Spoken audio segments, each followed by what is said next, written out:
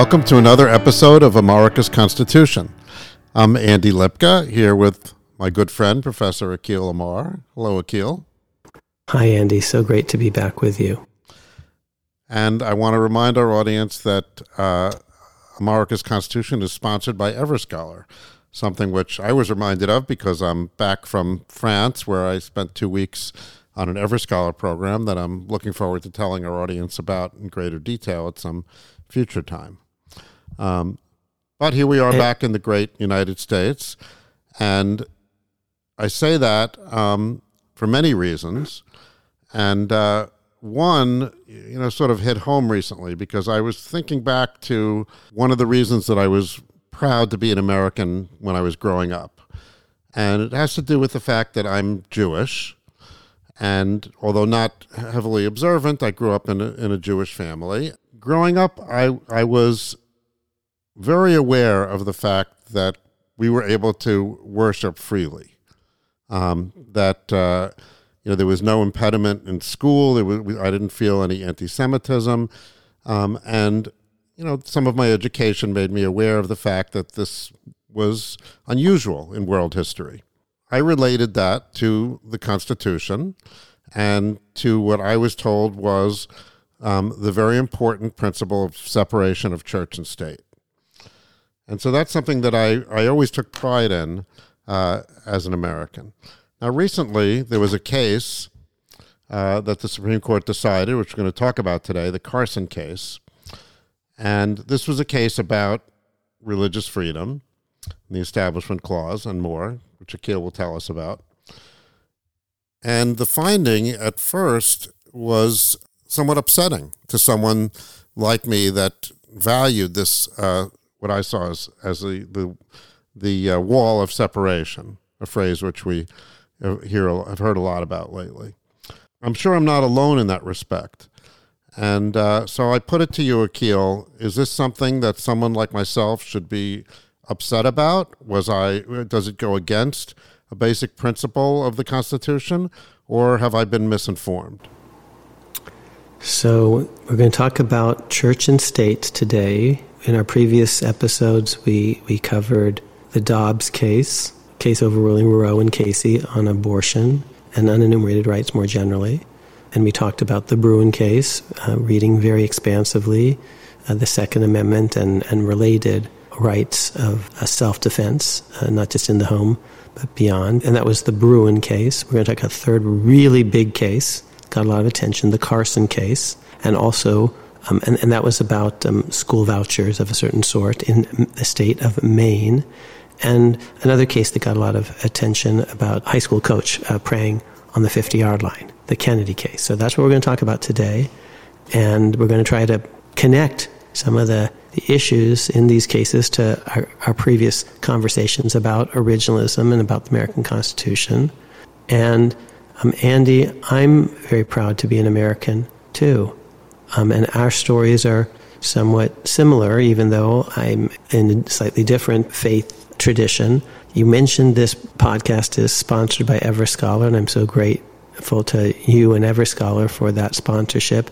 It's also, candidly, an opportunity for us to try to encourage you, the audience, to think about some of the books that I've published, which have been also featured in Everscholar. And we're going to talk about some of them today, a book that I wrote about the Bill of Rights, because this church and state issue looked different at the founding than it did after the Civil War, and we'll talk more about that. But my most recent book, The Words That Made Us, America's Constitutional Conversation, 1760 to 1840, it's the one I'm most proud of, and I do hope if you are learning from the podcast that some of you will consider taking a look at that book, because you'll learn a lot more. But I want to begin, and I've mentioned this before, but I'll do it again, with the acknowledgments in that book, because there was a reason behind them, because this is a book, the first of three, all about what America is about. The words that made us, how we, pun intended, the United States, how we came to be a we, and there was a lot of diversity, religious and otherwise, at the founding, and how did these different colonies come to fuse together indivisibly. So the words that made us, in Volume 2, 1760 to 1840, because we weren't quite a we at the beginning, and by the end we were, at least legally. Volume 2 will be the words that made us equal, and we're going to talk a lot about equality today, religious equality as well as racial equality. So Volume 2 will be America's Constitutional Conversation, 1840 to 1920, the words that made us equal. And then Volume 3 will be the words that made us modern, America's Constitutional Conversation, 1920 to 2000. So 3 80-year periods, an homage to Lincoln, 80 years, 3 different books, each taking an 80-year chunk of 80 years, and telling the story of America from 1760 to 2000. And I'm really proud to be an American, but here's how the trilogy begins. Begins with a dedication. And I didn't highlight any of this, and I didn't even explain it in the afterword quite. But Andy, it's just what you were talking about what America actually is. Here's the dedication. This book is dedicated to Lin-Manuel Miranda, Vanessa Nadal, Ron Chernow, and Kaiser Khan. And of course to Neil Kumar Katyal, who introduced me to each of you. Thank you all jointly and severally for helping me and so many others see the true meaning of America. Now there's a lot going on there, and I won't go into all of it, but I chose those people carefully. I, in an earlier episode, mentioned John Ely, and who was a liberal who was pro-choice and criticized Roe versus Wade and wrote this epic book called Democracy and Distrust. And I mentioned the dedication. He clerked for Earl Warren, and he dedicated to Earl Warren, "You don't need many heroes if you choose carefully." And so I thought a lot about my dedication, and this is dedicated to people who actually embody America's religious variation, diversity, if you will. So I happen to be an adult convert Christian, Protestant. And Neil Katyal, who introduced me to everyone else, happens to be a practicing Hindu, as are my parents. Ron Chernow, the great author of the book Hamilton, on which the great play is based, happens to be Jewish, like you, Andy, as are many, many of my closest friends, way disproportionate to their numbers in America. There are, 3 million Jews in America? And I think I know 1 million of them. And Kaiser Khan happens to be a Muslim American whose son lost his life in the service of our country. And he's from the same town that my dad grew up in, Lahore. And my dad is, to repeat, Hindu. And I think Lin was born Catholic. Lin Miranda, I don't know exactly, how he would describe himself today. His spouse, Vanessa, is the other co-dedicatee, and I don't know how she would describe herself today. And part of the point is maybe it doesn't matter, because in America, we're all Americans, whether we have this faith or that one or of no one, whether we start out one thing and choose something else over the course of our lives and our faith journeys, as I have. I sort of, went from being born Hindu to kind of being, growing up agnostic, atheistic, to having a conversion experience of sorts. And other people, they move in other directions. But we're all Americans. So that's very important to me, Andy, and you are right in all of that. Now the question, though, is constitutionally, what's the best way to think about the relevant principle? And in particular, there are 2 competing metaphors or visions. One, let me call it the separation idea. It's associated with a metaphor, the wall of separation. A different way of talking about this, which is the equality idea. And I'm an equality person and not a separation person constitutionally. And that's what we're going to talk about today. But let me first talk about what the world looked like when you and I are born. Because I'm an originalist. And I'm an originalist in part because one of my heroes is the great originalist who was the architect, in my view, the intellectual leader of the Warren Court, which, to remind everyone, repudiated all sorts of precedents. And that liberal originalist was Hugo Lafayette Black. And the Warren Court kicks into high gear in 1963, and all sorts of precedents start falling by the wayside. And just to remind people, before 1963, there was organized sectarian prayer led by teachers in almost every school in America. And then the previous courts had upheld all of that. And the Warren Court basically repudiating precedents, smashing through them, busting through them in two really famous cases, Engel versus Vitale and Abington versus Schempp in the early 1960s, basically changes the world, the daily lives of all American students. And before I just tell you a little bit more about Engel and Abington, which I think were in 1962 and 1963, right as the Warren Court is kicking into high gear. I want to correct the record. I think there are actually not 3 million Jews in America, but closer to 8 million. But I still know about 1 million of them, which is pretty good. And thank you, Yale College, because that's when it really happened for me. And of my 5 roommates, senior year, 2, Matt Eilenberg and Aaron Mackler, were Jewish. Aaron actually became an ordained rabbi. And my law school roommate and very dear friend, Sam Zurier. So they took me to Seder's and introduced me to Jewish culture, and I loved it. Still do. And Annie, that's one of the things you and I actually offline talk a lot about, in fact. Okay. And it is an important part of I think Jews are as a group, very patriotic in America, not necessarily more than other people, but as a group. And I remember just one personal anecdote. In 2001, on the September 11th attacks, obviously was in the New York area in particular, but everywhere it was traumatic. And that Friday night, that was a Tuesday, and then that Friday night we went to Shabbat services, which we don't usually do. But we did that night, feeling a need for sense of community. And the place was absolutely packed. Probably 10 times as many people as you usually had. And the rabbi, led the usual service, and he had a very nice sermon. But the moment that stuck with me was at the end, when we have a closing hymn, and it's usually a Hebrew song. But he said, tonight our closing hymn is the Star Spangled Banner. And that was and I think that was so appropriate. And there's this bond that religious minorities, not just Jews, I think, feel because of the protection that they feel in America. So let's start just with that and this idea of minorities, and we can think about deep connections between the constitutional law of racial minorities and the constitutional law of religious minorities and the need to protect both. Okay, so let me take a big step back.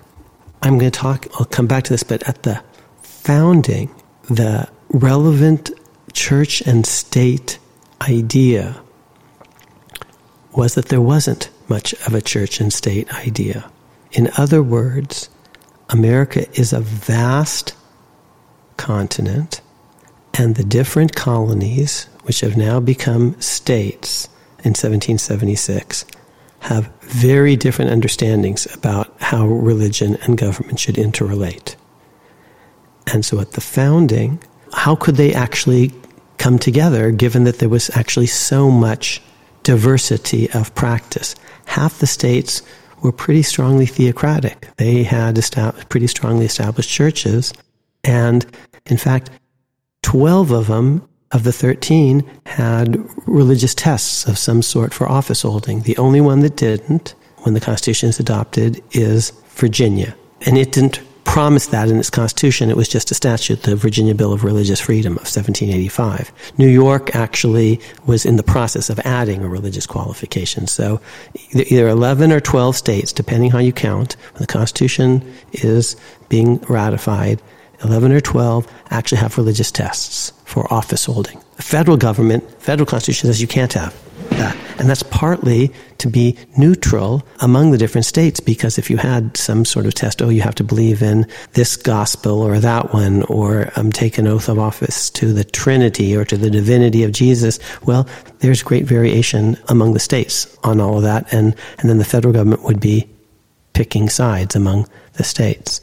So the federal Constitution, though, is way ahead of state counterparts in Article 6. This is before there is even a First Amendment saying no religious tests for federal office holding. But there are religious tests for state office holding, to repeat, in 11 or 12 of the states.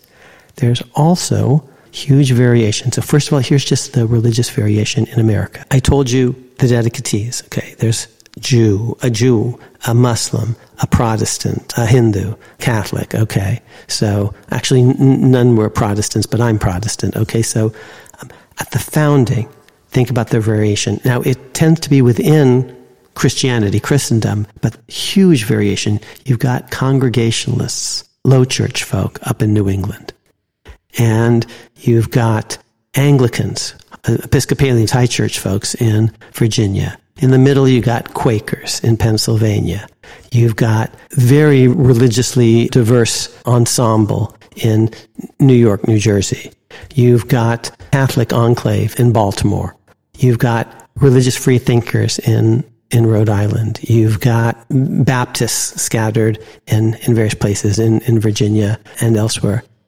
And you might think, well, they're all kind of Christians. That doesn't seem very diverse, Akhil. And I'm saying, oh, well, then you need to know some history. Because you only need two religions or sects or different, slightly different sets of beliefs to kill each other over, and you can kill each other over endlessly about angels and pinheads. Protestants and Catholics, Christians and Muslims, Muslims and Jews, Christians and Jews, Muslims and Hindus, Muslims and Hindus and Christians. Any two will do. And for a century at least, Europe was awash in blood because of these religious wars. And America has every bit as much religious diversity as all of Europe. So how are they going to come together? And they need to come together geostrategically, militarily, because otherwise, and demographically, they won't be big enough in population and broad enough in geography to protect themselves against all the thugs around the world, the monarchs and the mercenaries and the murderers all around the world. Not to mention to protect themselves from each other, which is, of course, Lincoln's point eventually. That to have a bunch of smaller nations on each other's borders there in America would have been just as dangerous. So we got to come together. And that's the story, by the way, that I tell in the new book, The Words That Made Us, is this story of indivisibility. It builds on an earlier book, America's Constitution, a biography. What's the common denominator?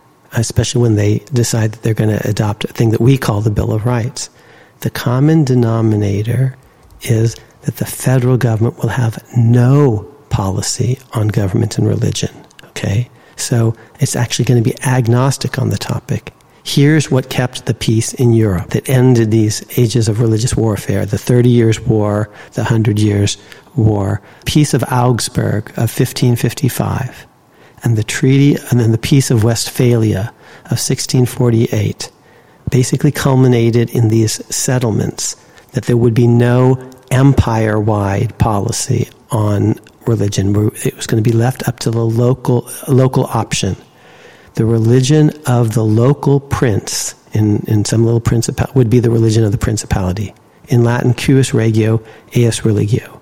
Meaning that basically there wasn't going to be an empire-wide policy because there was too much diversity of practice. Each little pocket could decide for itself.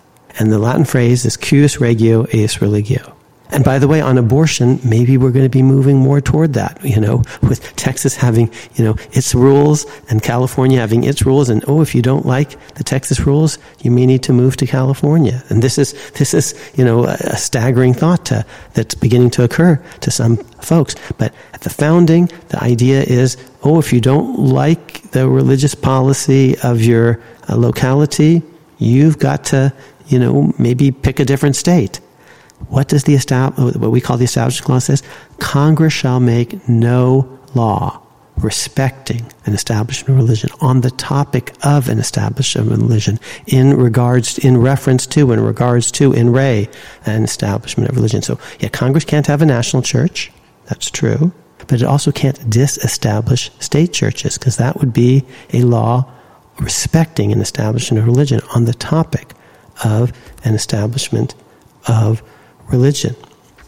So the First Amendment, in this respect, was a federalism provision in certain respect. It was more like the 10th Amendment. We can't decide on one clear national rule that will, one size fits all, that will fit New England and the middle states and the South. So we're just going to say the feds are going to butt out. We're going to leave it to states. It's more like the 10th Amendment. Leave it up to the states. That's actually what kept the peace on the continent of Europe. Local option. Curius regio, eius religio. In all fairness, I think it's a little bit of an overstatement of what happened in Europe, because the 30 Years' War occurs after the Peace of Augsburg, which is when that that was 8 million people died in the 30 Years' War. Well, it's 1555 and then again 1648. So you see, right. You're absolutely right. But that's a century of bloodshed in the middle of Europe, and let's not even talk about the 20th century. Yes. Okay. So flash forward.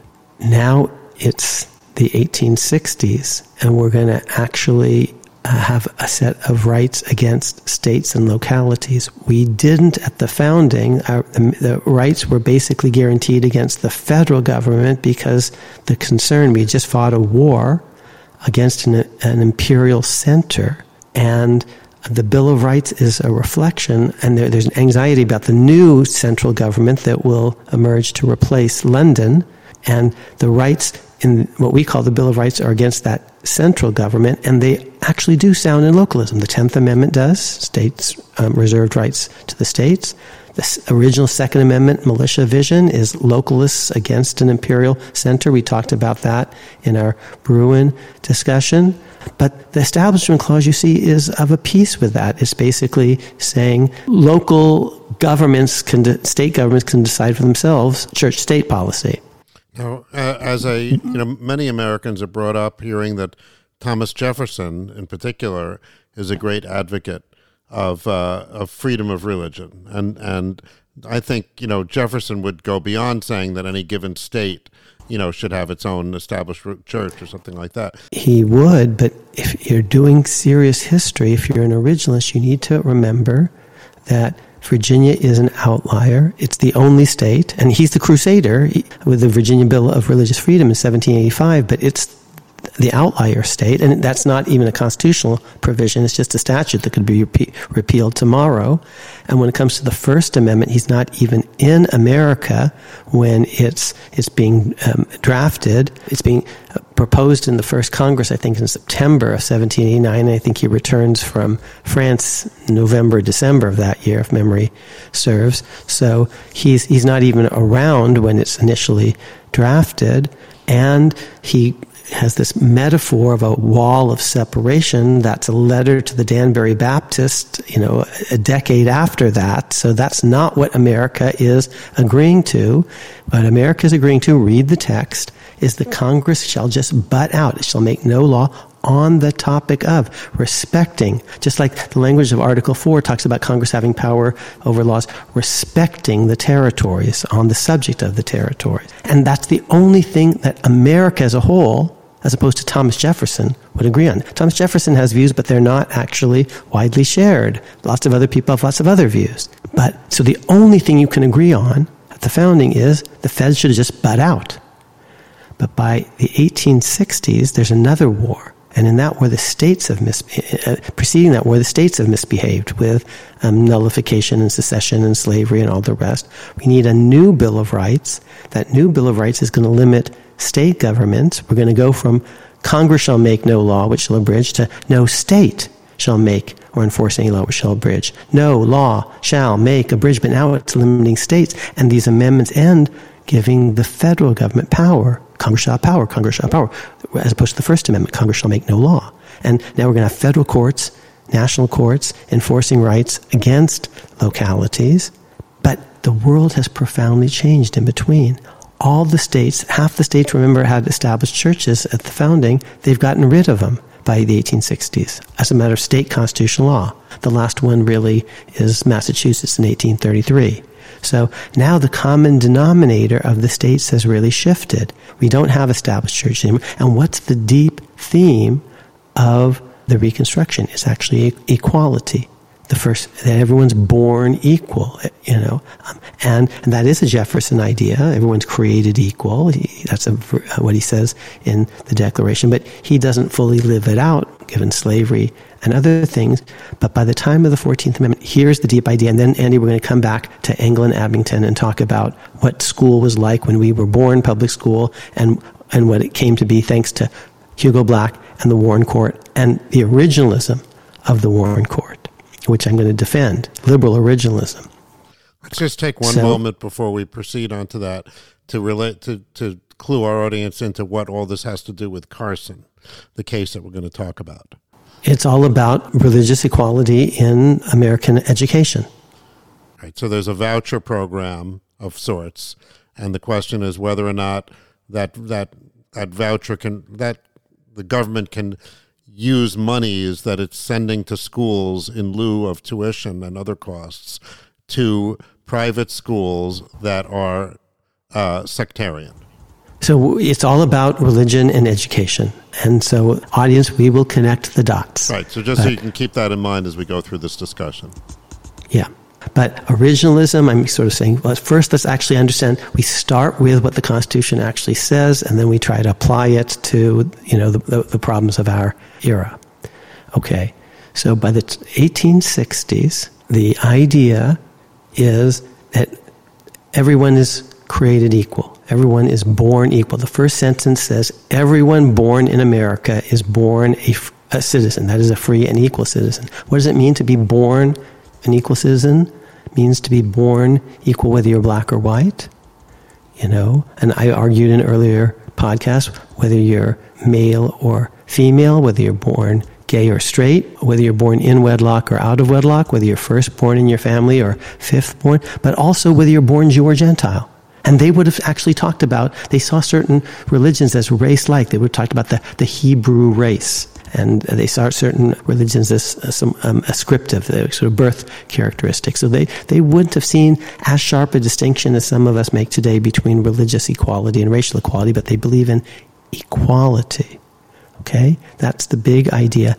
Now, and I'm going to tell you a little bit later how equality can be in some tension with a certain ideas of separation. And if actually I have to choose, I'm going to say the key idea, the key 14th Amendment idea is equality. So hold that thought, and now let me remind you what the world was like when you and I are born, Andy, which is organized sectarian prayer in public schools everywhere in America. Public taxpayer money is being used in public schools, and the schools are either composing their own prayer and having teachers recite it and students participate in this religious ceremony, or they're picking some scripture, the New Testament, let's say, and they're going to pick different versions or the Bible.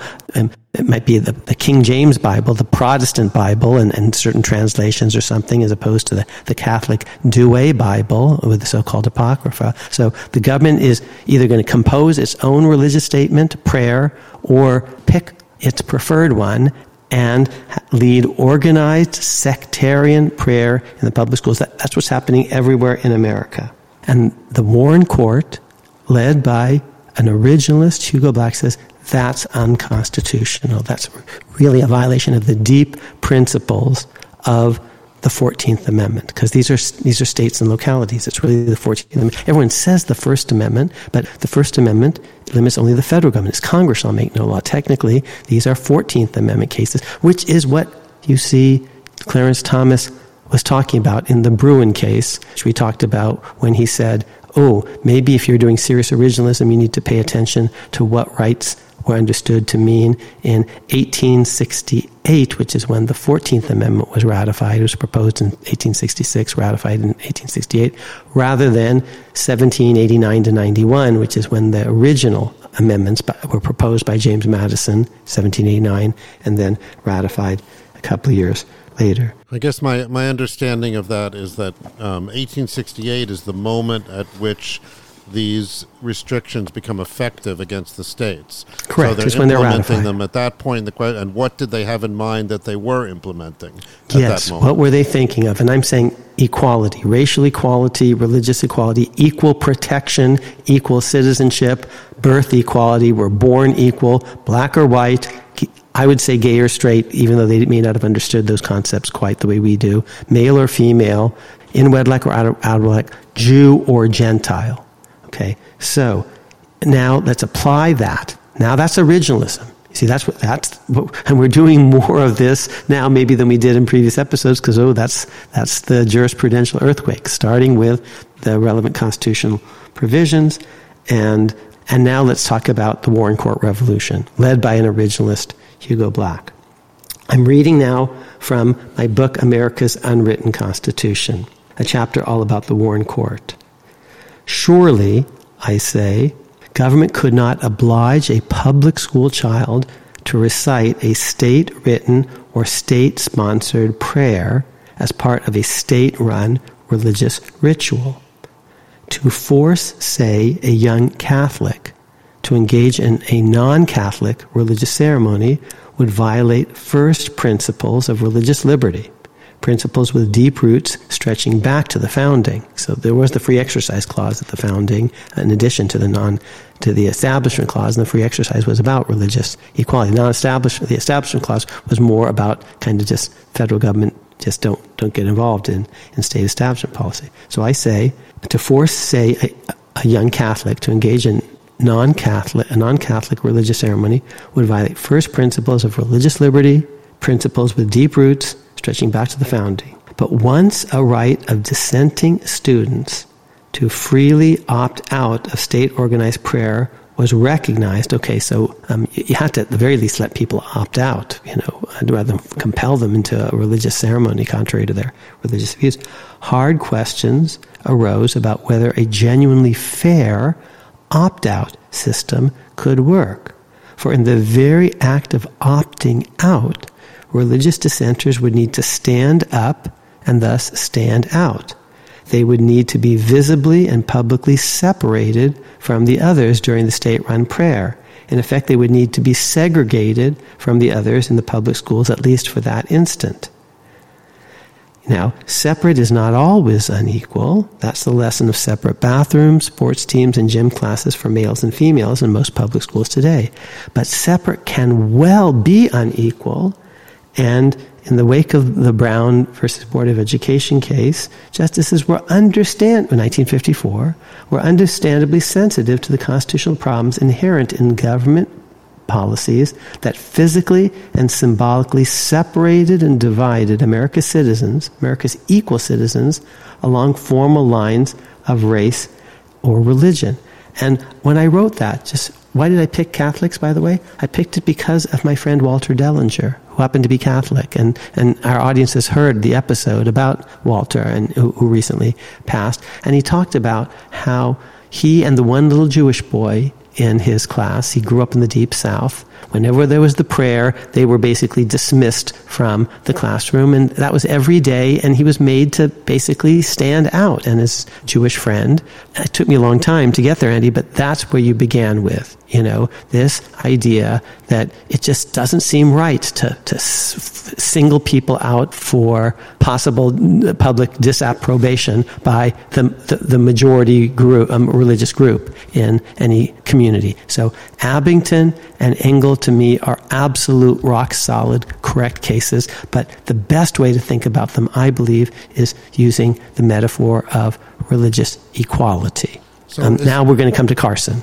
So isn't there also an element of anonymity there? In other words, that you don't have to really declare your religion. And isn't that sort of related to freedom of assembly questions, where you don't have to say, like, the other members of your organization, you don't have to name names, and things like that? And then, I believe in general in a right of anonymous speech, and Publius was anonymous, and actually that puts me with the conservatives on certain issues of political expression. Post Citizens United, I actually am with Justice Thomas in a case called Ohio versus McIntyre, saying you actually have a right to say, vote for Lipka, and I don't have to say, who's funding that bumper sticker or that billboard. I think I have a right to anonymous speech, and Scalia didn't see that in this case called Ohio versus McIntyre, but Thomas did, and he, as an originalist, says, one word, Publius. What are you talking about? There's anonymous speech at the founding, and it's really important. Publius, just to remind everyone, was the pen name of Hamilton, Jay, and Madison, but they didn't actually use their names. They hid, behind pen name. And yes, Andy, I think there is a right to anonymous religious speech and political speech of a certain sort, and we shouldn't force people to stand up and stand out. Okay? Now, let's take all of that and let's now apply that to the Carson case. And religious folk in America had a very strong negative reaction to these cases, just like we're seeing today. Now, these cases deviated from precedent and settled practices, just as Brown versus Board of Education did. Brown, required desegregation of schools that had been segregated with the blessing of the Supreme Court for decades under Plessy versus Ferguson. And with the blessing of the court, there had been organized sectarian prayer everywhere, and now the court is throwing those precedents to the winds, and there was a lot of pushback. Now, the difference is, in Brown, you could say, and in England, Abington, the court is expanding rights rather than contracting them. And that is a difference. And so on the expansion-contraction issue, a difference. But property rights were contracted in the 1930s, the Lochner Revolution, as we talked about before. The rights that are being recognized by the Warren Court are seen as liberal rights of a certain sort. And today, with guns or something, you're seeing, conservative rights being very broadly read and in violation of or in seemingly settled practices. You see again and again people saying, this New York gun law in Bruin, it was on the books for 100 years or something. Well, organized prayer in the schools was there for 100 years too. And so, if you have an historical perspective, you see this is not so different. Bruin is for the Second Amendment, reading it very broadly, what Abington and Engel were for the First Amendment. And both of them, technically, they're 14th Amendment cases, all of these, they're applied against states and localities. Now, religious folk basically say, the schools are hostile to religion. This isn't equality. This isn't neutrality. Schools are affirmatively hostile to religion and religious practice. I don't think that. I think they're just purely neutral. One way and I'm going to talk a little bit later about a later case where I think the court went too far, called Wallace versus Jaffrey, which involved moments of silence. Well, let me just talk about it now. It's in the mid-1980s, and here's what I like about the moment of silence idea. No one has to stand up or stand out. If you and I and our friend Bill and our other friend Jill are all in the classroom together, you can pray, and I can think about atheist thoughts if I want, and Bill can think about nothing at all, and Jill can think about baseball. And none of us is the wiser, and I like that no one is standing up, whether you're Jewish or Hindu or Protestant or Catholic or whatever. And you say, well, why do we need to do this at all? Maybe simply to try to make the point that our public schools are not anti-religion, they're just neutral on the subject. And by the way, I'll say it a different way. The teacher should not be leading any organized prayer of any sort, but the students on their own are allowed to pray, even in school, and some of my friends did before every test. I saw them pray, very briefly and quietly to themselves before every test. They're allowed to as individuals. They have rights against the school. Okay, now let's talk about the Carson case. Does the school have to put time aside for the students that want to pray to pray? I don't think it has to, but I think if it does have at the beginning of every day a 2-minute or a 1-minute moment, that's permissible. It doesn't really violate a strong equality idea, precisely because you don't have to think religious thoughts in any way, shape, or form. That's your moment of silence, but yes. But what about praying out loud? Who's doing it? Well, I think that even if the students are doing it, it's a problem if the school designates a time for this, because the students that don't do it will stand out. So if a school, after school, allows there to be various student clubs, and they can reserve a room, and a student club can reserve a room for trading stamps, the stamp club, and the student organization can reserve a room for chess. I was on the chess club. I wasn't very good, but I was on the chess club, and we met in a classroom. Actually, we met, I think, at lunchtime, but also after school now, if memory serves. And so if you can, any student organization can basically register for a room if you're the stamp club or the chess club or the cheerleading club. I think you can reserve a room for your Bible study. Right. That's not your what Torah I was study. talking about. I was talking about during the actual school day when you're required to be there and you're required to be in class together. If they say, here's 2 minutes before the test and now you can pray, and you can pray out loud if you want, then you don't have a moment of silence. Instead, you have students that are praying out loud and students that are not praying out loud. And that's a distinction. Yeah, I think that's not so good. Yeah, I would agree with that. Okay. That goes against what the virtue of the moment of silence, which in the absence of mind reading, you can't be, identified as what it is, whether you're praying or not.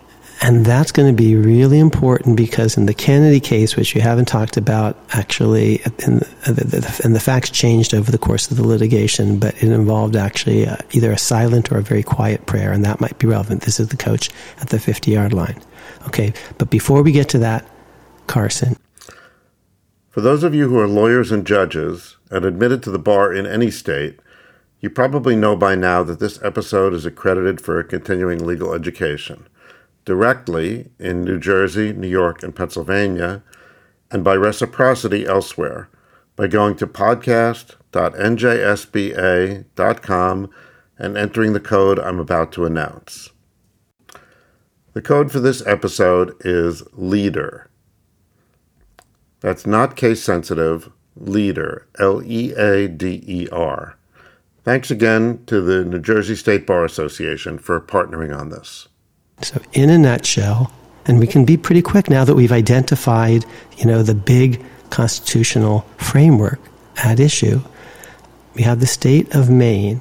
It has public schools, but it has rural areas where there are just not enough students for the public school, to create a public school. So they basically, if you're in this rural area, your family gets a voucher, and it gets to use a voucher at a private school that meets the proper criteria. It has to teach reading, writing, arithmetic. It's got to teach the basics. It has to be accredited. Yeah. Mm-hmm. Yes. So, in Oliver Twist, this is the example I've always used, Fagin's School for Pickpockets. They're going to teach you how to pick a pocket or two. No, that's not going to qualify. Okay. In the Carson case, Maine basically said you can use your school, your voucher at a private, non-religious school, but if the school has any religious component at all, you lose the voucher. That is, if they had, let's say it's a Catholic school, and it's the exact same curriculum as the school, as another school, but they have a prayer at the beginning of the day, to Jesus or to Mary and the saints, or they have a prayer at the end of the day. Even if it was as small as that, if they have a religious component, the voucher cannot be used at that school. And the Supreme Court, I think rightly, in an opinion per Chief Justice Roberts, says that's a violation of, in effect, the religious equality idea, which is the core 14th Amendment idea. It's a kind of tax on prayer, so to speak, if you lose a voucher just because you have a prayer at the beginning or the end or at lunch or what have you. Why am I calling it an originalist decision? Because I think it's in line with the deep values of the 14th Amendment, religious equality.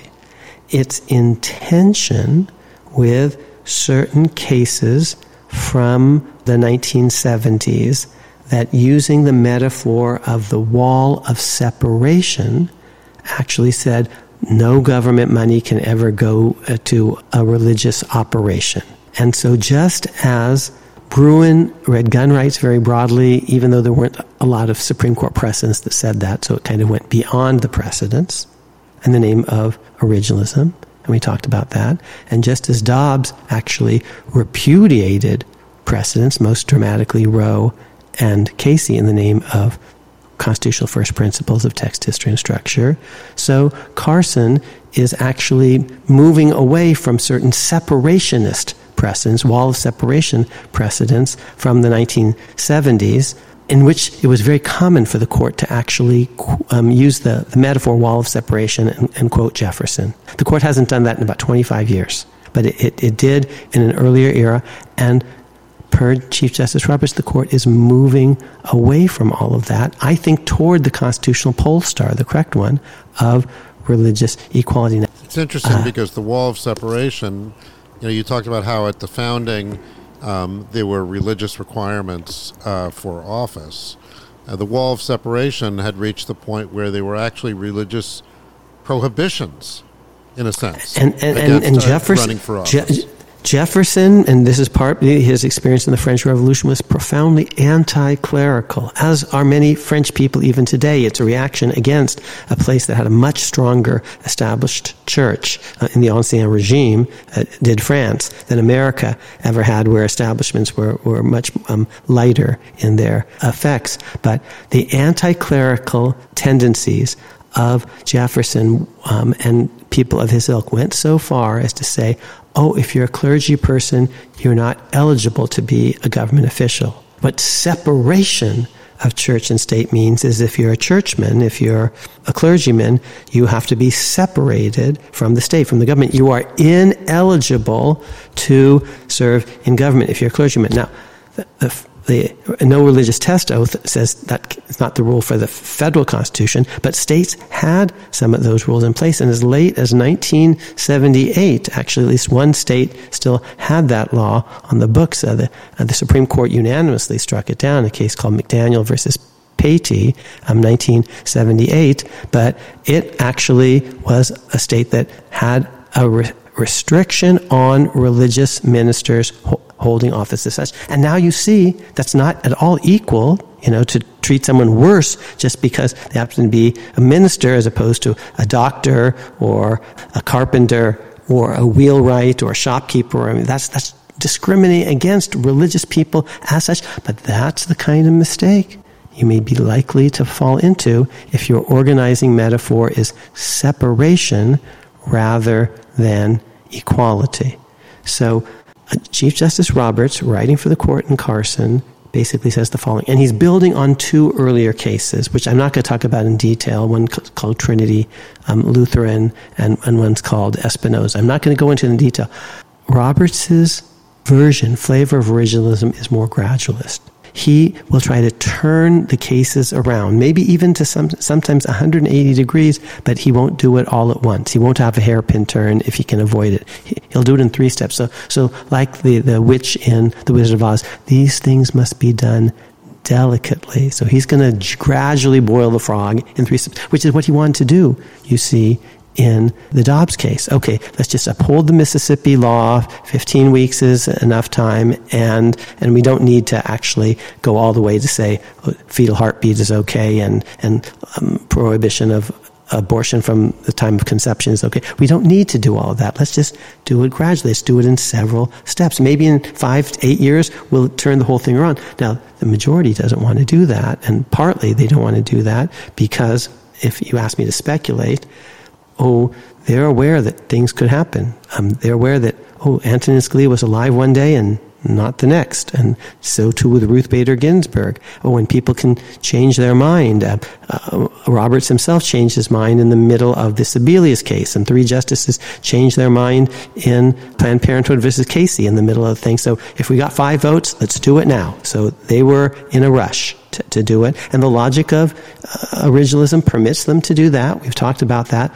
But the Chief's version of originalism is often more gradualistic. And that's what he did here. And here's his big claim. His big idea is, look, you don't have to have a voucher plan at all the distinction between public schools and private schools is itself not a religious distinction. And you can have only private schools and everyone's taxed. Keel, I think you mean there you can have only public schools. And there's no organized prayer in the schools, but that's not because it's anti-religion, it's just because it's neutral.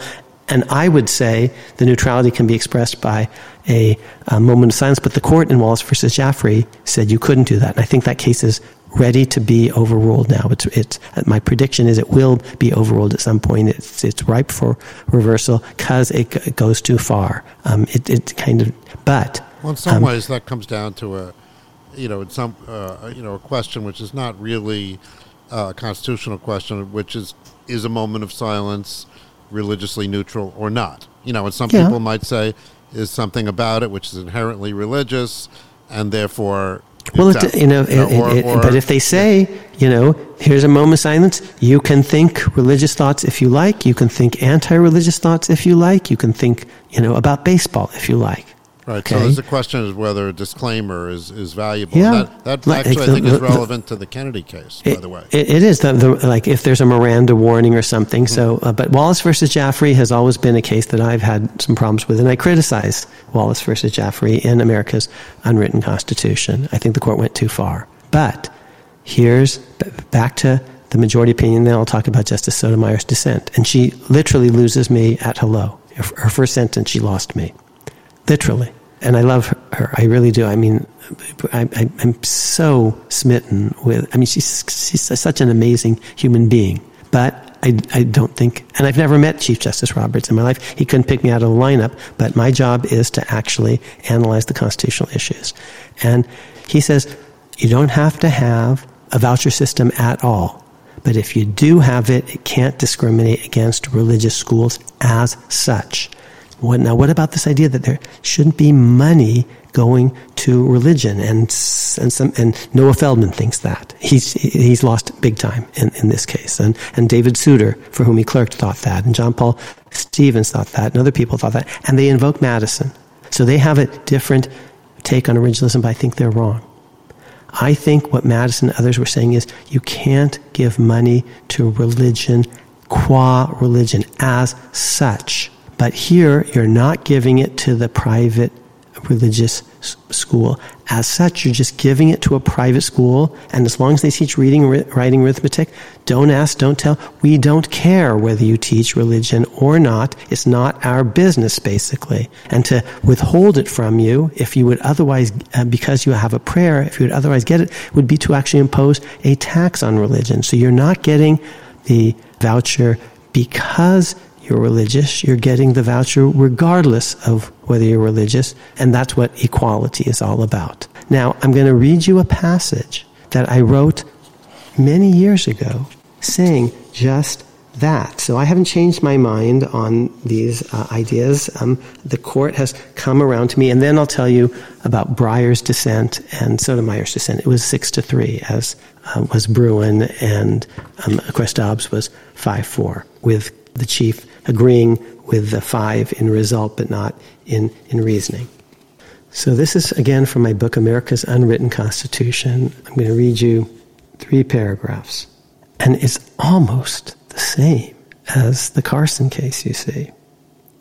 Suppose the government decides to give each child a computer so that truly no child will be left behind.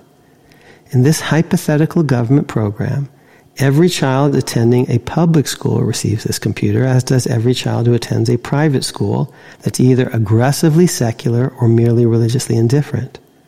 But what about children who attend private religious schools? Schools whose curricula are otherwise comparable to the private non-religious school, but that also add religion to the educational experience. May such children receive the computer? Must they? Anyone whose organizing metaphor is separation might be inclined to answer no to both questions. Thus, several post-Warren Court cases from the mid-1970s, when talk of Jefferson's Wall reached its peak on the court, actually held that this sort of discrimination against religious schools was not merely constitutionally permissible, but constitutionally required. Fortunately, over the past decade, I'm writing this in 2012, the court has returned to its senses, overruled several of these cases and begun to see and say clearly that of course private religious schools should not be treated worse than otherwise comparable private non-religious schools. The school should be treated equally as should the children. So long as a private school meets proper educational standards for teaching the basic 3 R's and so on, it's simply none of the government's business whether religion is taught pervasively or is a special part of the curriculum, whether the kids are praying in school-sponsored ways. The proper touchstones are religious liberty and equality, not separation as such. If everyone else is receiving a government benefit, then so must religious folk. Not because they are religious, but regardless of whether they are religious. A private secular academy should never lose its government benefits merely because it later decides to add a daily prayer to its classroom regimen. Such a tax on prayer, for that is what a funding cutoff would be, would constitute an obvious violation of the ideals of liberty and equality at the heart of the 14th Amendment. Last paragraph, and this is going to connect also to the Kennedy case, the Coach case. To see the same point in the context of public school education, because the Kennedy case, the 50-yard line case, was about public schools, and that's the context that generated Brown versus Board of Education and Engel versus Vitale and Abington versus Schempp.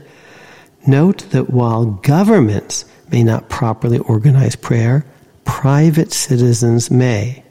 If a student-organized and student-run stamp club is allowed to meet in the classroom after school, as is the student chess club, a student baseball card club, and any other student club, then a student-organized and student-run Bible study must be allowed equal access. The key concept is not that religion must in every way be walled out of and separated from, see this metaphor, wall and separation, separated from school space, but rather that religious students must be treated equally with all others. In short, the watchword is not separate, but equal. And that's, of course, a kind of punning reference on the language of Plessy versus Ferguson. So that's, now, what does Breyer say? And so I'm with the majority. What does Breyer say? Oh, it's permissible for this voucher to be used at the religious private school. It's not an Establishment Clause violation, as the court once held, when this separationism was, at its rhetorical peak in the Supreme Court. It's permissible, but there's not a requirement that you give the voucher equally to the religious school. And I'm thinking, yes, there is, because otherwise it's discrimination, don't you see? And he makes some other point that some of these religious schools, they themselves actually discriminate in various ways. They, for example, give preferences to co-religionists, both for students and on the faculty. And they do other things. They may not be equal in admitting LGBT folks. My answer to that, fine, then you can have neutral rules to say no one gets a voucher, whether you're religious or not, unless you have non-discriminatory policies. That you have to admit all comers, no discrimination against LGBT, that no discrimination on the basis of religion in picking your students or your faculty. But that would be different from the law that you've passed. The law that you've passed makes a school ineligible merely because it has a prayer and is otherwise indistinguishable. So that's the problem, Justice Breyer, with what you say. You're talking about facts that are different than what the law actually says. And after this litigation, actually, according to a piece by Aaron Tang in the New York Times, Maine actually began to tweak its rules. And if the rules are the same rules for private religious school as for the private non-religious school, then there's no discrimination against religion as such. That seems like it might run afoul of Fulton case, last year with where the Philadelphia tried to enforce its pre-existing prohibition against doing business with organizations that discriminated against LGBTQ, on the basis of sexual orientation. Anyway, now it's a little different because they were contracting with them for and that involves a congressional statute, and what Maine has done in this new round hasn't yet come to the Supreme Court. So you're right. Stay tuned. And I can think of some other issues, for example, suppose you say, well, we're going to have a list of books that you have to teach, at every school in Maine, which on its face would seem perfectly reasonable, right? States do things like that all the time. But if some of the books, run afoul of various religious, opinions or whatever, in general, too bad, so sad for the religion, because if you were going to teach, you have to teach Newton and Galileo and Copernicus and Darwin. You don't have to teach them as revealed truth, but you have to teach them a scientific method and the theory, at least, of the origin of species and all the rest as science. Yes, we can require that in order to be accredited, you teach astronomy and not astrology. Because, actually, you don't get the voucher if you're Fagin's, school for pickpockets. We teach you to pick a pocket or two. And if your school is just a madras that's actually not teaching reading, writing, and arithmetic, then it doesn't qualify for accreditation standards. But there's also been some exemptions for religious institutions in employment law and things like that. So do you have to respect we won't those? Get into all the details today, Andy, but it is true that, for example, among American universities, you're very interested in university policy. You thought about being a Yale trustee and the rest. Most schools in the American Association of University Professors, for example, their set of practices, schools in the NCAA, schools aren't allowed to discriminate on the basis of race or sex. But Notre Dame is allowed, or religion in general, but certain religious schools are allowed to be part of the NCAA and the American Association of University Professors, even if they have a principled preference for co-religionists. And Notre Dame can say we actually want to have Catholics on our faculty and on our student body. And BYU can say we're actually an LDS school, Latter-day Saints, or a yeshiva can say we're a school that's a special haven for Jews. So there are all sorts of additional complexities, but let me tell you, since I mentioned my dear friend Justice Sotomayor, how she loses me literally in her first sentence. The court today continues to dismantle the wall of separation between church and state the framers fought to build. And my claim is, actually, I don't love that metaphor. It's not really clear that the framers tried to do all that. Maybe that's Jefferson's idea, but that wasn't the Bill of Rights. You don't really give any historical evidence for that. You're appealing to originalism. You have to. We all do it, even though you dumped on it in your dissent in Dobbs. But we all do. You can't do constitutional law without talking about the Constitution's text and its context and what its purposes were. So, of course, you have to do that. But if you're going to do it, you've got to earn the right to do it. You've got to know your history.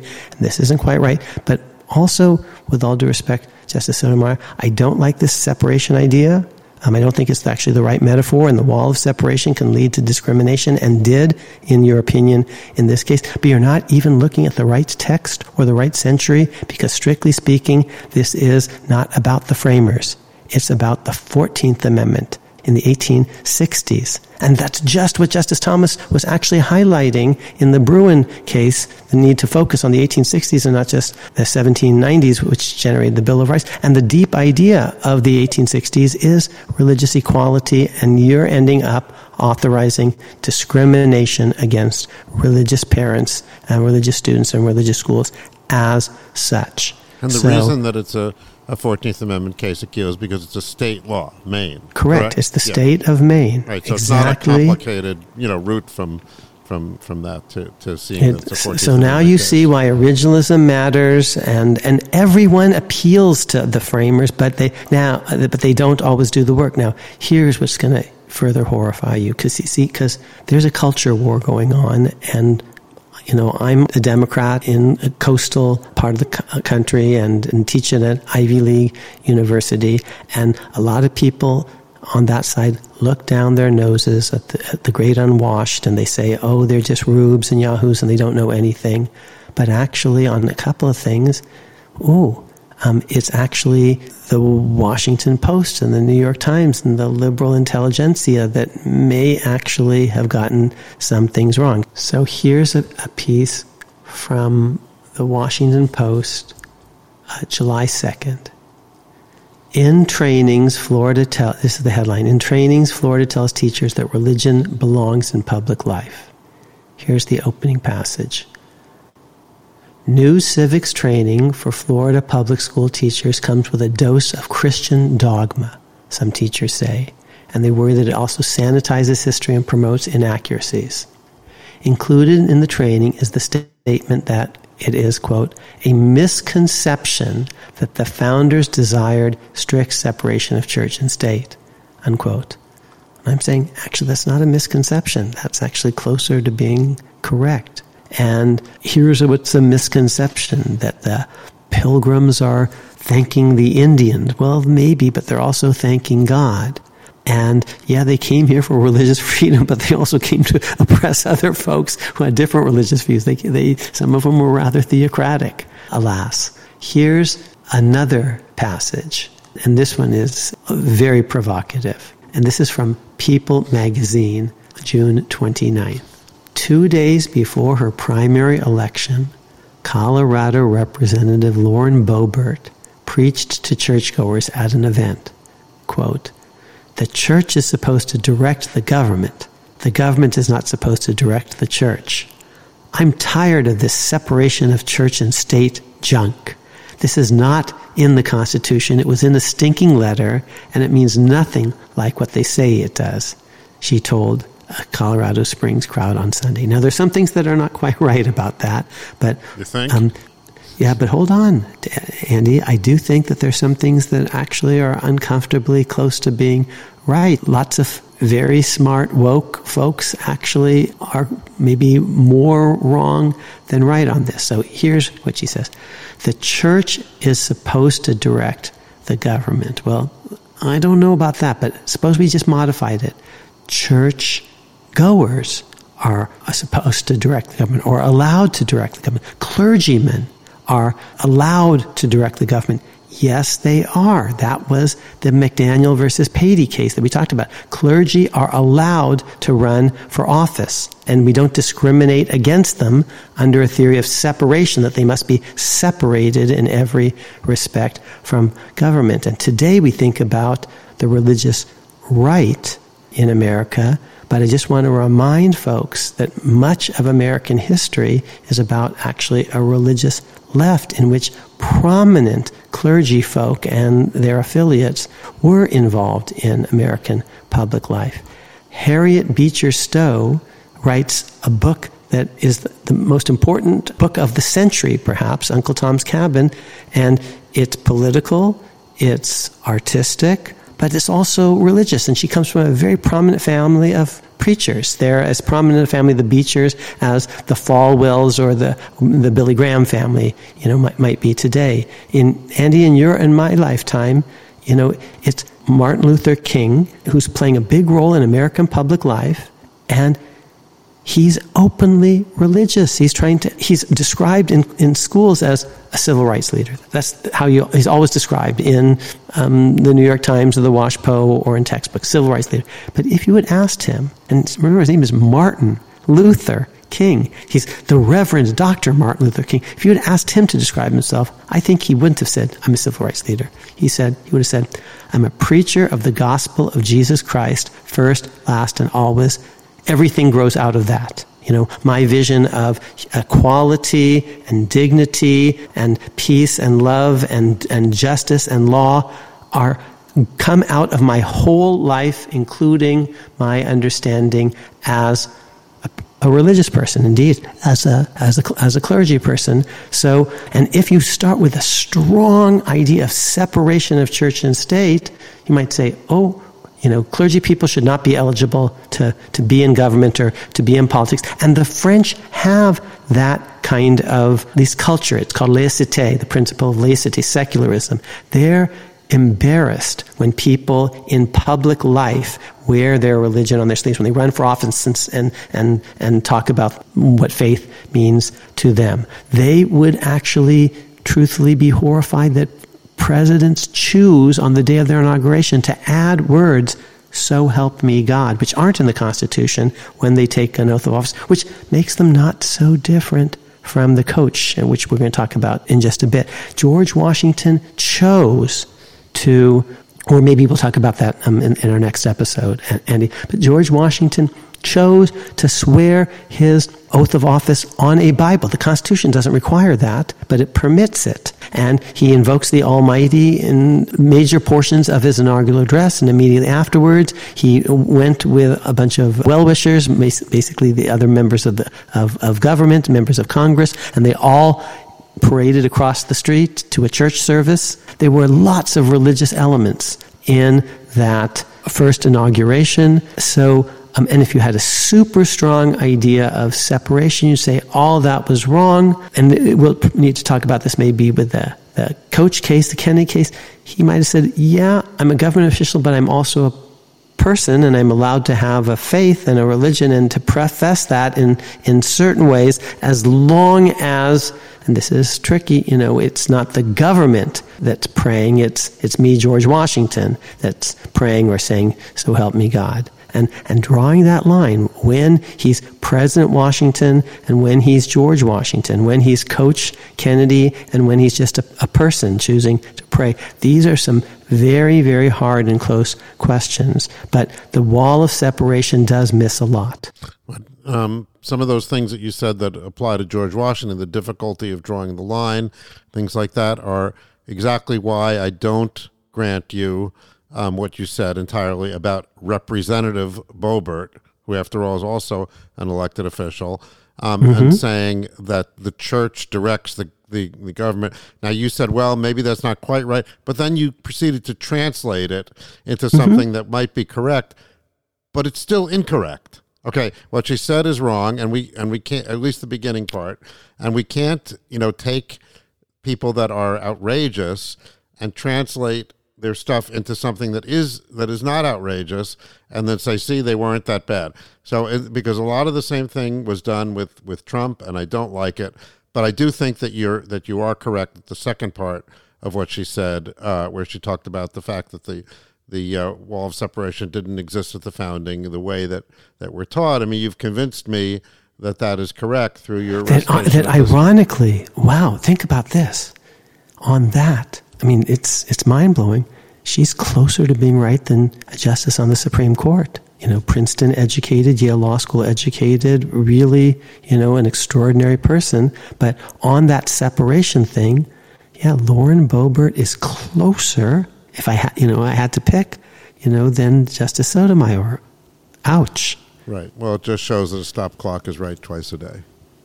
But but there you go.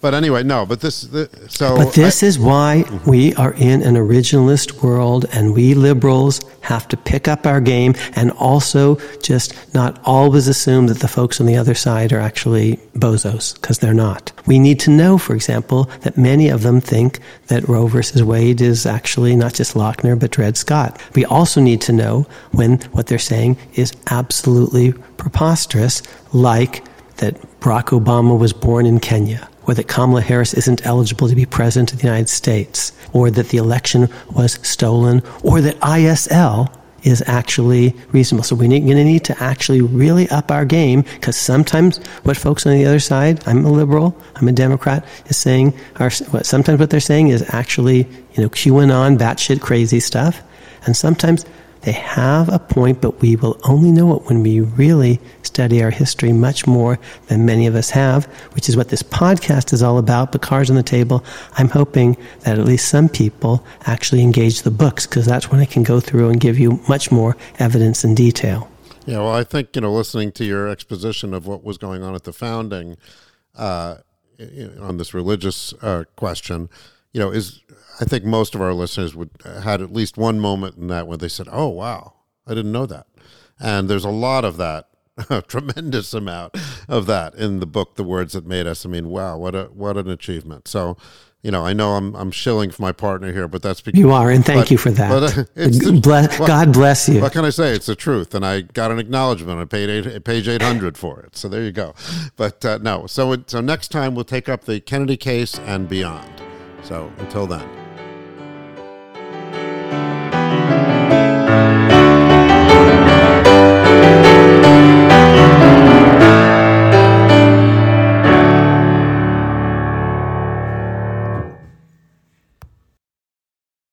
the wrongdoer, the criminal suspect. Technically, warrants issue against places. They are, in legal terminology, in rem. They go against a place. Okay, so Amar says, and this is relevant to the Stanford Daily News case, it's not just about the quantum of probable cause you need, more likely than not, 40%, whatever. And probable doesn't actually always mean more likely than not, but we won't get into all of that. It's not just how much probability you need to have, but what kind of probability. And I say, this is the kind of probable cause that you really should have.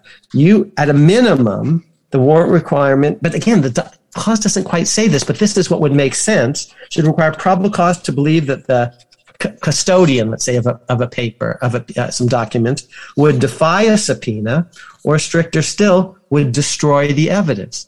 And why are subpoenas better? See, because they're much less intrusive. You're not you're not breaking into someone's house, you're not rifling through their files. And if you have every reason to believe that, of course, they're going to comply, it's so much less intrusive to have a subpoena than a warrant. And that's part of what Trump is arguing. But let me first... hold on. I mean, before we leave this, I think there's other differences between subpoena and a warrant that are relevant here.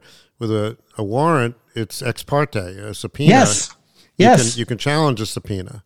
So there's, it's an adversarial process potentially there where there isn't in the case of a warrant. So that's a big difference. Yes. And you're seeing all this. And so, and now you're seeing, you're seeing due process is implicated here. I've mentioned racial equality and sex equality and religious equality. I'm going to talk about First Amendment issues, newspapers, and because it says papers in just a minute. I've already brought in the civil jury into the equation, but now you're seeing also just fair procedures. Sometimes you have to have ex parte procedures, but they're always dangerous, and we shouldn't have more than are absolutely necessary. Okay, so now I'm going to read you what I wrote about the Stanford Daily News case, Zurcher versus Stanford Daily News, which was from 1978. Here's what I say. A search or seizure of newspaper files should cause special alarm and require special safeguards. The Wilkes v. Wood case, that was the case involving John Wilkes, should have taught us all about the special dangers posed by the government's searching and seizing documents from the press. And remember, it says papers above and beyond everything else in the world. But the lesson was lost on the court in Zurcher versus Stanford Daily, a 1978 case involving Stanford University's student newspaper. So by the way, I'm saying the court's getting an easy case wrong because they're not good originalists. Law enforcement officials wanted evidence against violent student protesters and thought they would find some in the files of the Stanford Daily. There was no claim that the Daily had been part of the protests, but the paper had covered the events and was believed to have photographs and other material in its files that might help identify the culprits. Armed with an ex parte warrant, police officers searched the Daily's offices. The Daily then brought a civil suit for declaratory and injunctive relief, and the Supreme Court sided with the government, thereby blessing the search and inviting others like it. So here, the Stanford Daily News has done nothing wrong. This is not an exclusionary rule case where the guilty guys are getting off, getting away literally with murder on Law and Order, and until Jack McCoy figures out a way out of that. This is just like Wilkes versus Wood. It involves a newspaper and an improper intrusion, and they're suing for damages in a civil suit and declaratory relief and a jury trial in open court with lawyers and all this. This is just the founding era, what Jed Rubenfeld would call the paradigm case, and the court's going to screw it up badly. The facts of Zurcher cried out for comparison with Wilkes, a civil suit brought to challenge a search carried out under an oppressive warrant for inflammatory newspaper articles, yet the greatest search and seizure case in Anglo-American history went unmentioned and unanalyzed. Warrants were good, required, said the court, and this search had a warrant. You see, judge is good. A judge had authorized this. Bowing to this Fourth Amendment worship of the warrant, Justice Stewart joined by Justice Marshall, dissented solely on First Amendment grounds. And by the way, Potter Stewart was editor-in-chief of the Yale Daily News, his student newspaper, back as a Yale undergrad. And he dissents, but he doesn't quite see the Fourth Amendment thing. He only makes a First Amendment argument. Which is ironic because this is an example of where the First and the Fourth Amendment are in sync. And by referring to papers, when you understand Wilkes, it's clear that the press is implicated here at First Amendment. Holism. Yes, this is an originalism. Well done. Okay, back to what I said back in 94. What was missing was a way of integrating First Amendment concerns explicitly into the Fourth Amendment analysis. And the vehicle for this integration is, of course, not the warrant, not probable cause, but constitutional reasonableness. Indeed, the Zurcher majority mouthed the right words, but then proceeded to ignore them. And here's a quote. Where materials sought to be seized may be protected by the First Amendment, the requirements of the Fourth Amendment must be applied with scrupulous exactitude. A seizure reasonable as to one type of material in one setting may be unreasonable in a different setting or with respect to another kind of material. So just so, but then they miss it all. Okay, what do I say? Under this approach, First Amendment concerns could well trigger special Fourth Amendment safeguards, heightened standards of justification prior to searching, immediate pre-search appealability of any proposed search. That's what you were saying before, Andy, being able to challenge it before, like you could in a subpoena, before the search has happened, with the premises sealed in the interim to prevent interim destruction of evidence, specially trained nonpartisan marshals or magistrates or masters to carry out the search, and so on. The First Amendment lesson can be generalized. For example, searches of attorneys' offices often implicate special concerns of attorney-client privilege protected by the Sixth Amendment. Unless these searches are conducted with special precautions, say an on-the-scene special master to screen out privileged material before any document is probed by police eyes, they too should be deemed constitutionally unreasonable. Why does the court not see any of that? Because it says warrants good. Warrant required. Judge is always good. This was a judge in advance. It was a warrant. It met the rules of the Fourth Amendment, probable cause, but they didn't ask what kind of probable cause. Yes, probable cause to believe that a crime had been committed and there was evidence of a crime, but not probable cause to believe that the Stanford Daily News was in cahoots in any way, shape, or form with the criminal, not probable cause to believe that they would actually destroy the evidence and flush it down the toilet. And it's so outrageous, you see, because they're actually not taking a student newspaper seriously. That's what I think. I think these are oldsters, and now we're back to 18 arguments for 18 years. If this had been the Washington Post, let's go back to our episode with the great Bob Woodward. Imagine that reading Bob Woodward and Carl Bernstein's stories every day, Richard Nixon had gotten the bright idea of trying to rifle through the files of the Washington Post. And here's what he does. He goes to some judge. He gets his henchman, his Justice Department to go to some judge and says, we have just read a story about prostitution on the streets of Washington, D.C., an expose about prostitution. Again, we're shocked.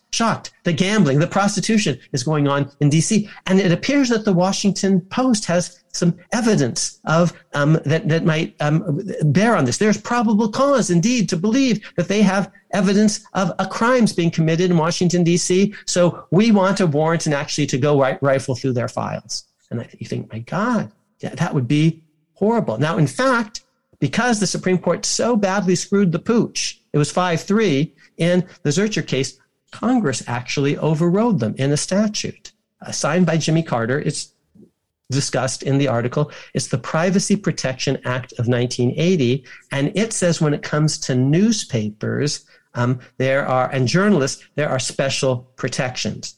And that's good. But I'm saying, gee, in today's world, maybe, every tweeter is a journalist of sorts. That's a little tricky. I'm making a different point. I'm actually saying there needs to be, in general, even if we're not talking about a newspaper, even if we're talking about Mar-a-Lago or your house or mine, there needs to be probable cause to believe that a subpoena would be unavailing, because a subpoena is less intrusive. Probable cause to believe, to repeat, that if a subpoena issued, the recipient of the subpoena would destroy the evidence rather than comply with the lawful subpoena after proper appeal. And now we're in a perfect position, I think, to return to Florida and Trump versus Garland.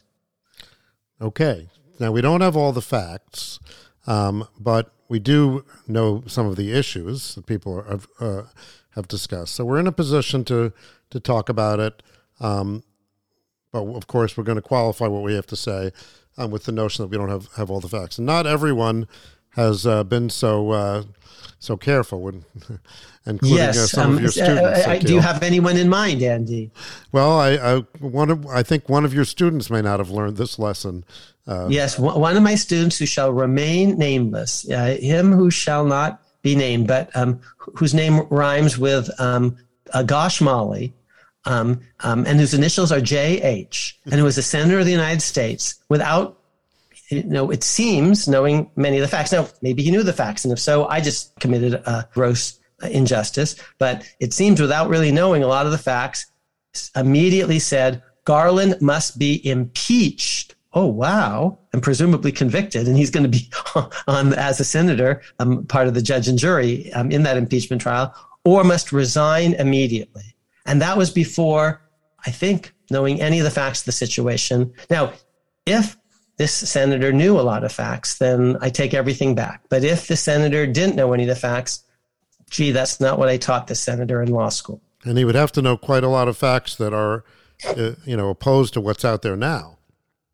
To the degree that we have facts now, and we do have some because the warrant was released, and Attorney General Garland has made some statements that containing factual assurances that they tried to get the information from ex-President Trump by less invasive means than a warrant before they conducted the search. So there are certain facts out there. So let's actually go through. He said. Trump and the Justice Department, in fact, Garland, with this framework of analysis. Because I'm trying to show you originalism is actually smarter than the court. And the court needs to actually straighten out its precedents here, just as it did when it came to the Lemon test in the religion context, or unenumerated rights with Dobbs and Glucksberg and Roe. Trump, you broke into my house, my beautiful house. And I think, yeah, I feel your pain. I wouldn't want anyone breaking into my house. I get it. And the Fourth Amendment gets it too, because the Fourth Amendment actually focuses on houses, which is a domain of privacy. And we talked about in the Griswold case, your marital bedroom, for example. And Trump also says, and they rifled through my papers. And I'm thinking, yes, I hear you. The Fourth Amendment actually has special protections about papers. And that's what the Wilkes versus Wood case, in fact, was all about. And the court missed all of that in Zurcher versus Sanford Daily News. Yes, it wasn't the House, but these were very important papers with First Amendment significance, you see. Okay.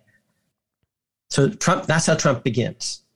And in effect, the Justice Department said, warrant, we had a warrant. We didn't just do this on our own. And because any government official who did this on his own, was going to get sued big time. And you can be sure that they're not going to do this. They're going to want actually a piece of paper that authorizes this. Now, what kind of piece of paper was that warrant?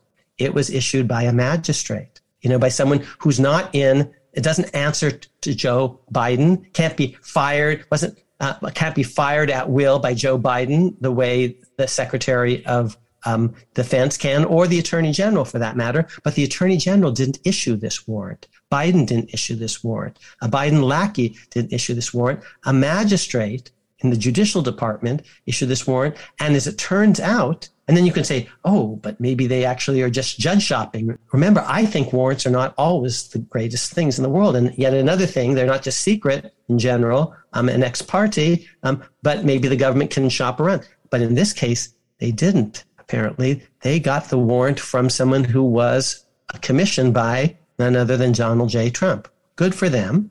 Okay. And so the Justice Department said, we got a warrant. It met all the requirements of the Fourth Amendment warrant clause. They say in that there was probable cause to believe that a crime had been committed, improper handling of government property, and maybe even classified property at that, dangerous information at that. So probable cause to believe a crime had been committed and probable cause to believe that we would find evidence of that in this place. Oh, and we have this under oath, and we submitted an affidavit with all of our reasons signed off by the judge. And at first you could say, well, so you say, because usually you see warrants aren't published in the New York Times or the Washington Post. They're not just issued in the government press release. They are given to the person on the premises. The warrant is shown to the person on the premises, and if anything is taken pursuant to the warrant, because the warrant itemizes what they're looking for, and if you find anything that you're looking for, and you seize it, you being the government, you have to itemize what you've taken and leave a list of that on the premises here, Mar-a-Lago, and take it back to the judge who issued the warrant so that judge can cross-check it against what the judge had authorized. And then there could be a lawsuit if they don't match up or something. But all of those procedures were actually followed. And in this case, the warrant was unsealed, and it was unsealed because Trump made a big deal of it. And so the Justice Department called his bluff and said, then we think public interest here suggests that the public should have access to this unless you have any objection, Mr. Ex-President. And he was kind of boxed in. Okay, but ordinarily warrants aren't quite public. Now, thus far, you see, the Justice Department has been playing it straight by the book, but Amar says, gee, warrants are sometimes problematic, and we've already identified a couple of ways in which they might be problematic. But this is not what doctrine says. One thing is what happens if you sort of do judge shopping. Well, that didn't quite happen here. The second is, what kind of probable cause did you have? Did you have probable cause to believe, not just that you would find evidence, but a probable cause to believe that a subpoena or something less intrusive, would have been unavailing? And Trump, of course, says they could have just asked for the stuff, but at least the Justice Department saying, we kind of did. We kind of tried to work with you and your lawyers for a long time, and you weren't very cooperative. And you denied, actually, that you had any additional stuff, but we had reason to think that wasn't true. We had reason to think you lied to us. Oh, well, you should have issued a subpoena, Trump says, because that would have been so much less intrusive. One, doctrine doesn't say that. That's actually the Zurcher versus Stanford Daily News case. But Amar says maybe doctrine should going forward, but it doesn't right now. And by the way, even if it did, then I think on the facts of this case, the Justice Department might very well have been able to say, here are our reasons for having probable cause to believe that the subpoena, would not have actually been complied with. Final thing, Amar actually is saying, once you understand this isn't limited to newspaper offices, it's a more general issue about how warrants aren't always perfect, that some issues could be implicated by searches, for example, of attorneys' offices, which implicate attorney-client privileges of third parties. Suppose you think the attorney's a crook. Fine, but the attorney, you're looking for certain things, but when you're looking for them, you're rifling through and finding other pieces of paper implicating, other folks, his clients, and maybe completely legal things, but embarrassing things. Totally legal, but very private. Amar says, once we realize, actually, that warrants aren't always perfect, we could add additional safeguards to certain searches, even though they have a warrant in sensitive situations and sensitive places. And what did I propose in particular? Again, doctrine doesn't do this, but once you focus on constitutional reasonableness, then you'll see, why I'm proposing these things. Here are some special precautions I propose. Say an on-the-scene special master to screen out privileged material before any document is probed by police eyes. So in this situation, it would have been great if the Supreme Court had listened to what I wrote in 1994 and at some point said, in certain situations, the search should be carried out under the watchful eye of a judicial figure, not an executive branch person, picked by the warrant signing judge or magistrate to make sure that nothing is being rifled through that shouldn't be rifled through. Here's the problem with papers. The problem with papers is you often don't know if it's the paper you're looking for until you read it.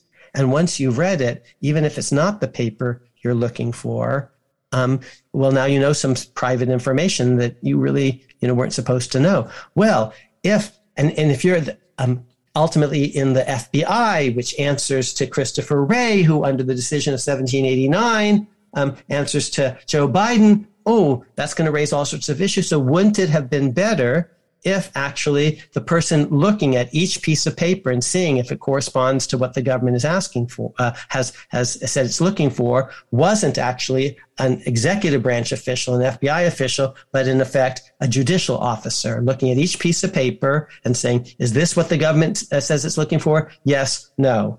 But doctrine to repeat doesn't generally require this because the court screwed the pooch, in my opinion, in the Zurcher versus Stanford Daily News case. And you see me complaining about this way back in 1994. The good news for the Justice Department is that although perhaps we don't know, they might have had a special master there that we don't know about, or some other neutral observer, but Christopher Wray, at least, as we recall, is a holdover from the Trump administration.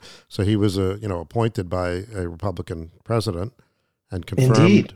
By a Republican Senate. Yes. So there is that from a political point of view, that there's a certain degree of neutrality there.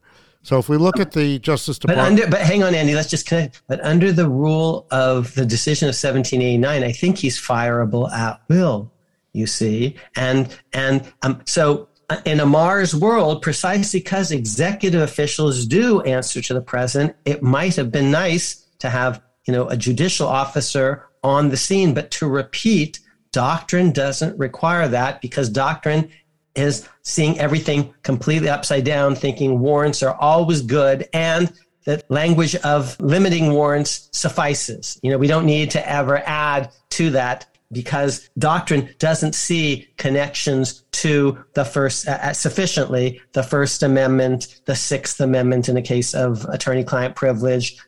Here it would be much more broad concerns about the unique issues, let's be honest, that are implicated when former presidents and possible future presidents are intruded upon by an administration of the opposite political party. I mean, that does introduce, complications in general, but I would say in this case, you keep talking about Zurcher, but this is not, although there are papers involved, this is not a press freedom issue or even a political speech issue. It's a question of whether or not, it appears to be anyway, whether or not the ex-president had papers in his possession that he wasn't entitled to, whether he in effect stole them.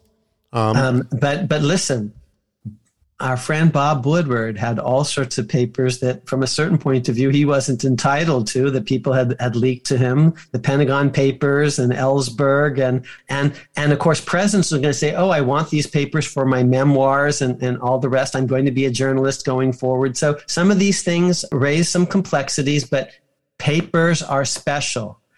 Akil thinks that because he reads all the words of the Fourth Amendment, not just the word warrant and probable cause, and thinks he's done. So why did they go out of their way to specify three kinds of search targets that are particularly problematic above and beyond everything else in the world? A catch-all is effects, stuff, everything. And they say persons, seizures of persons, that would be arrests or stopped or frisks or something like that. That raises some real issues of bodily autonomy, of privacy, don't you see? Papers raise all sorts of issues of press freedom, but also personal diaries and the like, and houses which are, in a word, very personal. And Lord Camden says all of that in Wilkes versus Wood, and James Otis says much of that in the writs of assistance case. And the one thing, if I could rewrite Fourth Amendment first principles or modify it, the one thing that I would do is actually tweak a bit what I said about the writs of assistance, because I didn't realize, I thought it was only John Adams 50 years later basically saying it was a big deal because I was there, John Adams.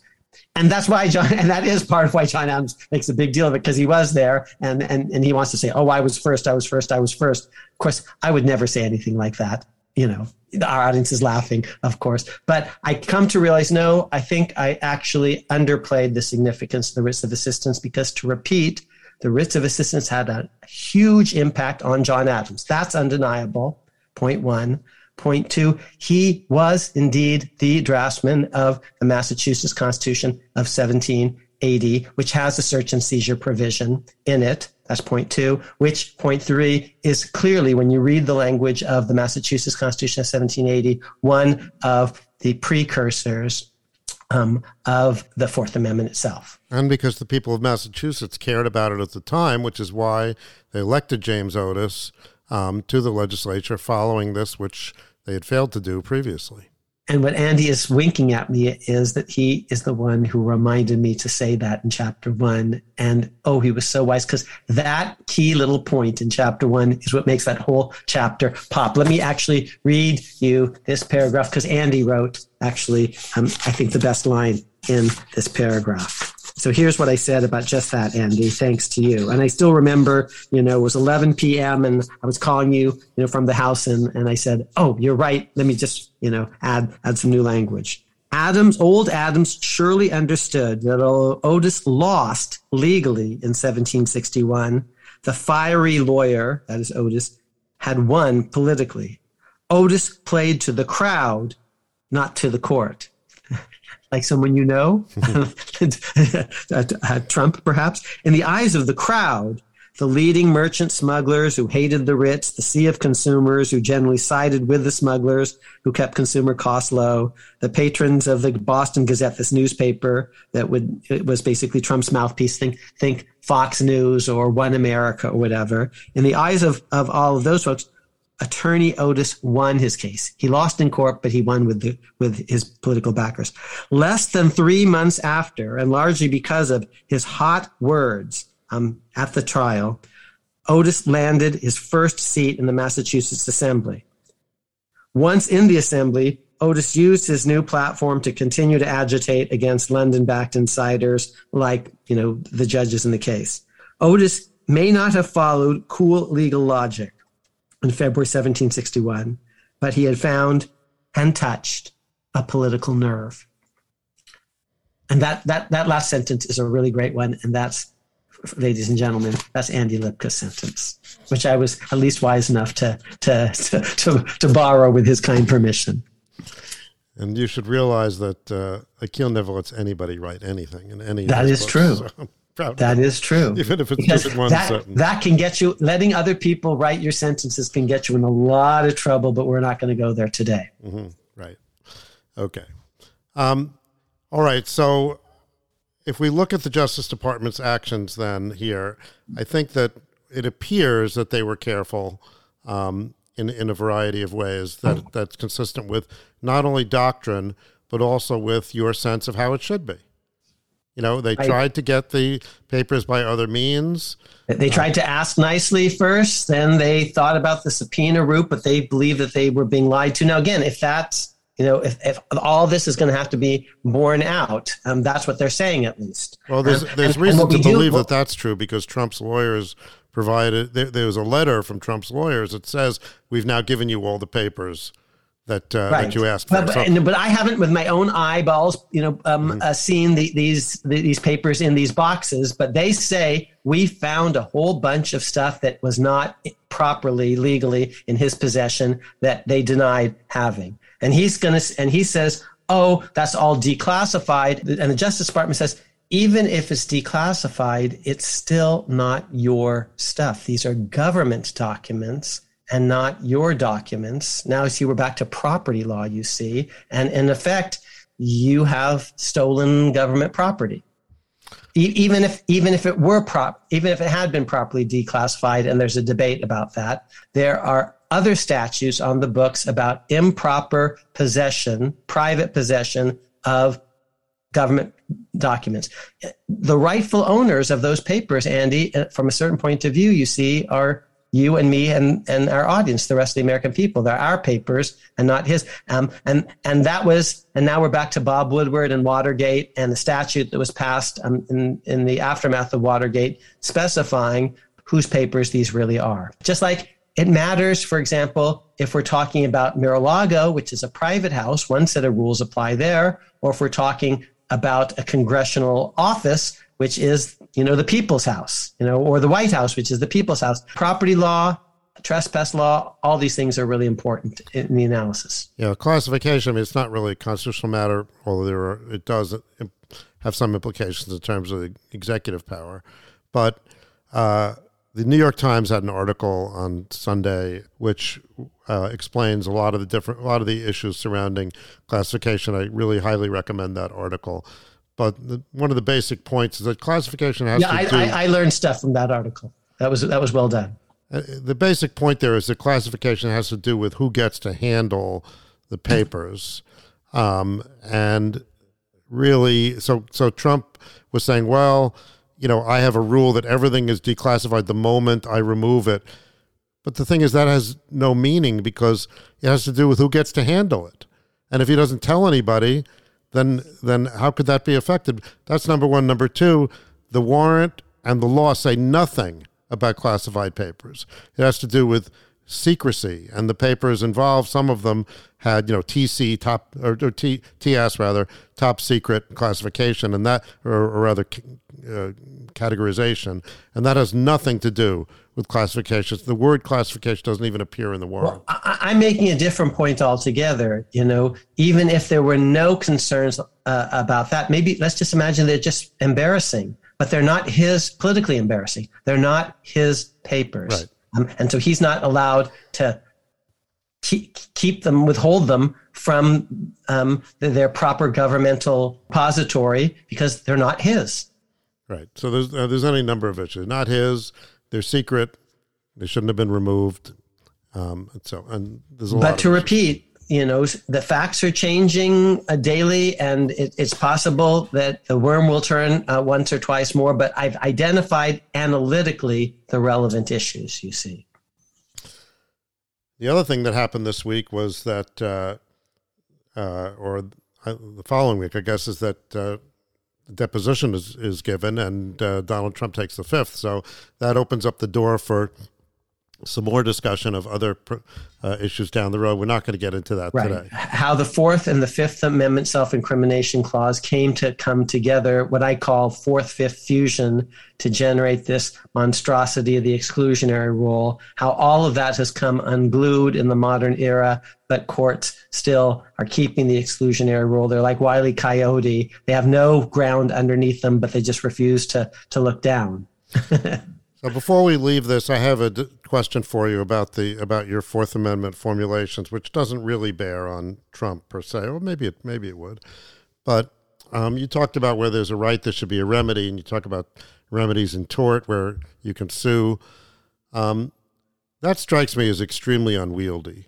That for a defendant to be able to enforce his rights against trespass and other bad searches, that he or she needs to sue in civil court.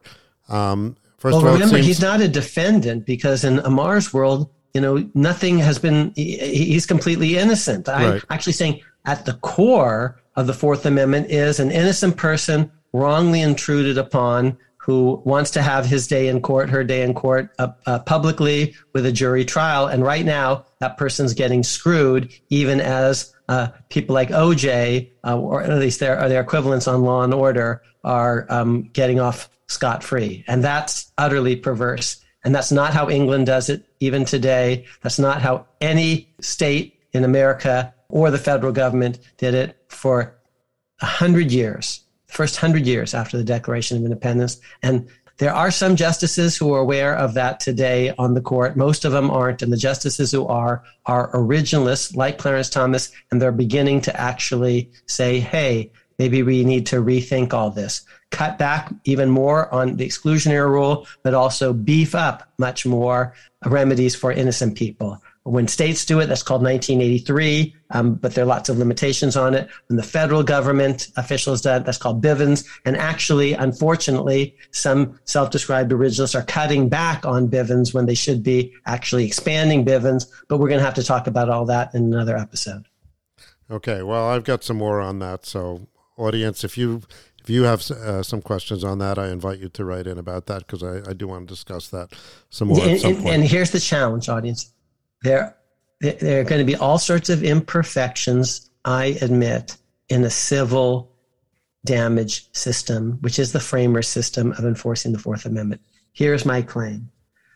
Every single thing that you're going to say about a civil damage action has a counterpart in the exclusionary rule that's the same or much, much, much worse, and that you can't do without the civil damage action. So that's my first point. My second point is you can't do without the civil damage system, because if we're only exclusionary rule, it would be open season on innocent people, and we can't allow that. The Fourth Amendment actually shall not be violated, and the framers were way wiser than, Andy, I suspect you may be giving them credit for. There are all sorts of ways, and we can talk about them. Lord Camden came up with various ways of beefing up the civil damage model, the civil model more generally. We can also, it doesn't have to be damages. It can be injunctions and declaratory judgments, all sorts of things. But we need to build up the civil model, the civil enforcement model for innocent people, and toss overboard this exclusionary rule that only protects the guilty, and the guiltier you are, the more it benefits you. And that's just utterly upside down.